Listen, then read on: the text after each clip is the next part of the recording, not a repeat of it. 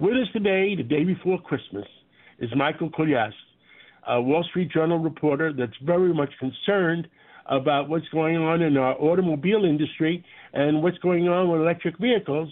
And it's my concern, too, because I don't believe it's efficient for our country and our consumers. Michael, Merry Christmas. Tell us what the heck is going on in the automobile industry. Well, thanks, John. I appreciate it. So it's an interesting time right now. I think over the last 2 or 3 years, there was a ton of enthusiasm, consumer interest in electric cars. All the car companies, partly because Tesla has had a lot of success and their stock has shot up so much over the last 5 years that, they all were racing to put electric cars out. They sold, the ones that were able to get them out, sold a lot of them. There was big wait lists. People were selling, companies were selling them $5,000, $10,000 above sticker price.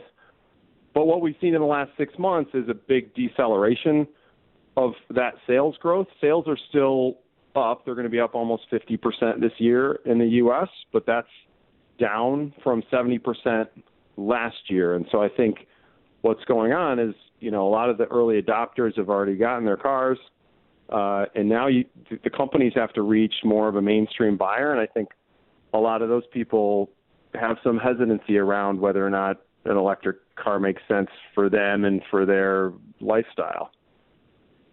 I've been negative on General Motors because the chairwoman there has been pushing electric cars a great deal.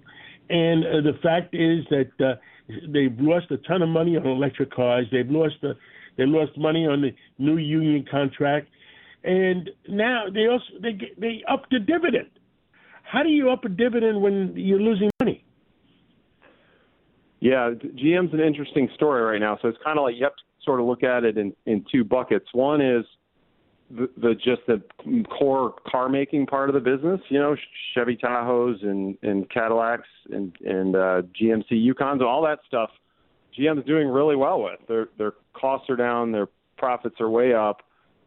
They've had really strong pricing, as most car companies have since the pandemic, because there's been, some supply chain shortages, the chip crisis and all that. And so the pricing's been really strong. And for years now, Mary Barra is at her 10-year mark as CEO, and she really has a track record of profitability at that company, roughly double what they were making before. She always hits her quarterly numbers. So that part of the business is throwing off a ton of cash. Everything's running really well on that side. It's the growth initiatives that she's put in place, the electric vehicles, and they've got a pretty ambitious driverless car program based out in San Francisco.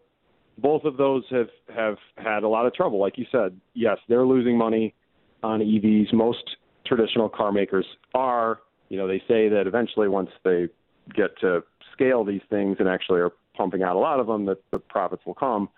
But for right now, it's messy. It's losing money.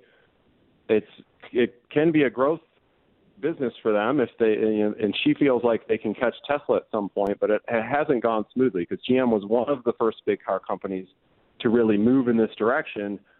And the last 2 years, they've had trouble even getting these things out of the factory, and some of their competitors have had more success with that. So, yeah, it's a bit of it's kind of two stories with GM right now.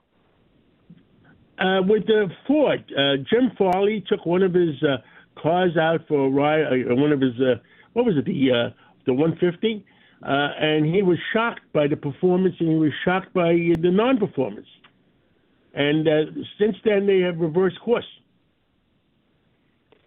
Yeah, well, Ford's kind of in the same boat. I mean, Ford under Jim Farley, he came in. He's a real car guy, and he races cars, and so he loves the product, and he's always test driving things. And they made a lot of noise with the F-150 Lightning when it came out a year and a half ago, kind of middle of 2022.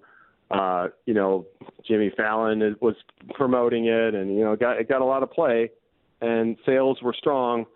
They've since started to backtrack. Also, they're pulling back on some of their EV investments. They're going to, I think, cut their planned production of that Lightning in half next year, and they're seeing some of the same things. I think initially. A lot of people were excited about it. There are people who are really happy with it. There are other people I've seen on social media where it's like, well, if I tow this thing if I tow a boat up a mountain pass, I'm gonna be out of range by the time I get to the top, or it's gonna be really low. And so the trucks aren't, an electric truck's not going to do the same kind of things as a gas-powered truck. So depending on what you need it for, it might not be the right choice. And so I think all this stuff is playing out in the market, and the companies are trying to adjust. And I think what they're finding is that this is going to be messier and take longer maybe than they initially thought, although they're not giving up on it. They've got tens of billions invested in this stuff right now. Yeah, it's hard to take a $10 billion write-off. What else would you like to tell the average consumer? Would you buy an electric car? So listen, so about a year ago, I went to buy a car. I considered an electric, and I went with a hybrid instead. And my reasoning was, I live in Ann Arbor, Michigan. I commute to Detroit. It's about 45 miles. I'd probably be okay, but then the occasional trip to Chicago to see my family, you got to think pretty hard about that, right? Like you got to figure out where you're going to charge it, and you got to build an extra time, and that's assuming everything goes right, because sometimes you get to one of these chargers and they don't work very well. So I think what I tell people is it kind of depends on your situation. If you've got a place to charge, a nice garage where you can install a charger, which if almost anyone who buys an electric car, that's what they do. They have a charger at their house where they charge overnight. They get a full charge. I mean, if that's the case and you have another car that you can take when you need to go on that 4-hour road trip or whatever it is, you can live a normal life and be perfectly happy in an electric car.